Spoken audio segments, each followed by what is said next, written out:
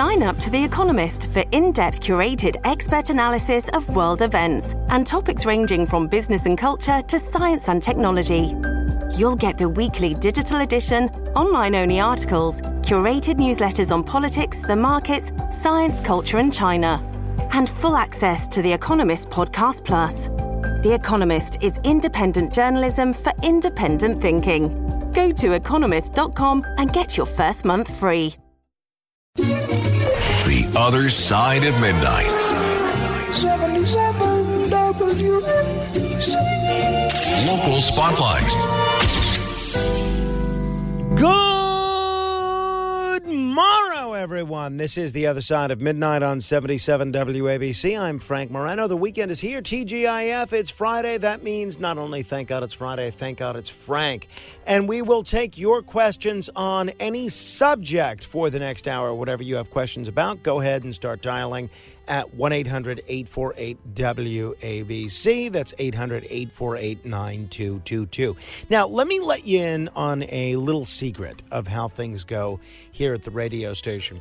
One of the things management lives and dies by is the live streaming numbers. If there's a show that has a large live streaming population, they view that show as a success. If the numbers go down, they explore why. If the numbers go up, they explore why. And yesterday, for whatever reason, yesterday's show was a new high for us, a record high in terms of live streaming. And honestly, I just kind of did the same show that I always do, and I'm trying to figure out why. But management thinks that part of the reason for the high streaming numbers yesterday might have been the ads that have been running in the New York Post. Now, I'll be honest, and I hope no one from management's listening, I don't necessarily believe that's the case. I think it was the content. So, what I'm hoping you'll do is, if you're listening to this show right now, go on Twitter, go on Facebook, go on Instagram, go on whatever social media network you belong to, and say, please listen to Frank Morano right now on 77 WABC at WABCradio.com, because what I'd love to do is have an even higher live streaming number today so that nobody can say that what we're doing today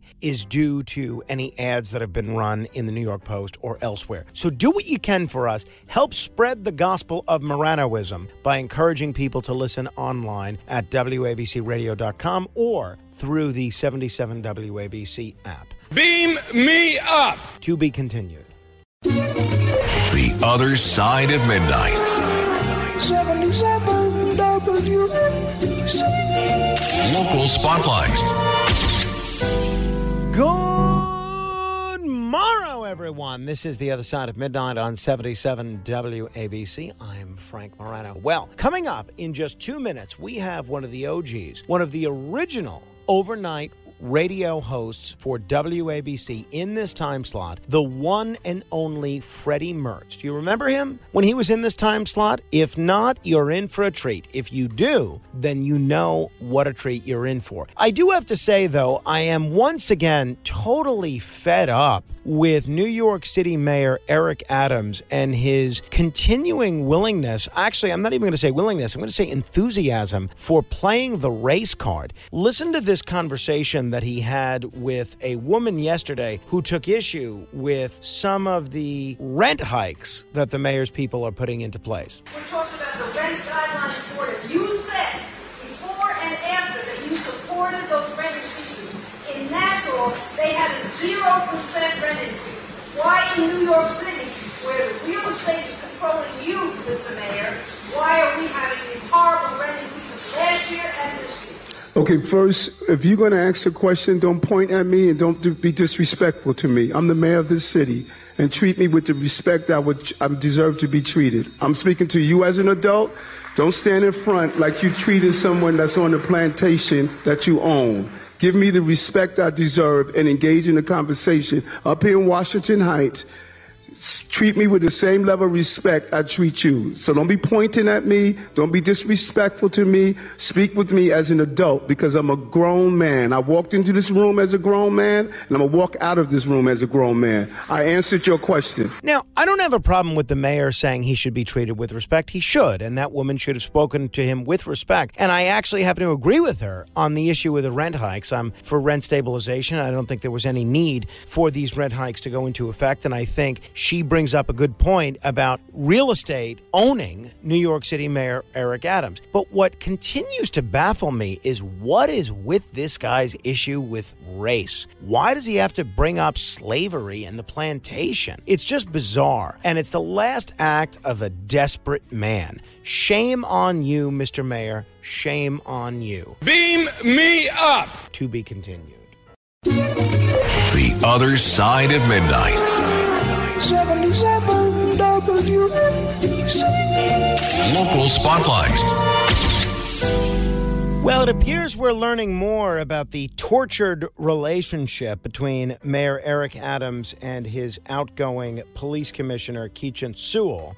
In the days after the Civilian Complaint Review Board recommended that the department's highest-ranking uniformed officer be docked up to 10 days for abusing his authority, 10 vacation days, Mayor Eric Adams reached out to Police Commissioner Sewell and, in a conversation, put pressure on her not to impose any discipline. This is according to a confidant of Sewell's, familiar with her thinking during her last weeks on the job, who spoke with the news publication The City. The source said that Adams' messages was underscored by top-level administration officials who contacted Sewell in subsequent days and was also bolstered by the mayor's comments at two press conferences at which he praised Chief of Department Jeffrey Maddrey and his actions while also stating that the decision about whether to discipline him was up to Sewell. Now, think about that. Basically, there's a process for disciplining police officers in this city. It goes through the Civilian Complaint Review Board, and ultimately the decision is up to the commissioner. What the mayor was trying to do here was big step her, was saying that even though you're supposed to be the one that decides whether or not a cop that deserves to be disciplined gets disciplined, I'm telling you he shouldn't be disciplined. And despite the intense campaign from the mayor, Sewell decided that Maddrey should be docked the 10 days for an incident a year and a half earlier where Maddrey showed up late at night at the 73rd Precinct Station House in Brownsville and ordered the dropping of a gun charge against a retired cop. You know what? Commissioner Sewell was absolutely right, and shame on the mayor, one, for trying to influence the police commissioner, and two, trying to keep one of his cops that deserved to be disciplined from being disciplined. I'll tell you, the NYPD is in worse shape for the fact that Commissioner Sewell is no longer heading it.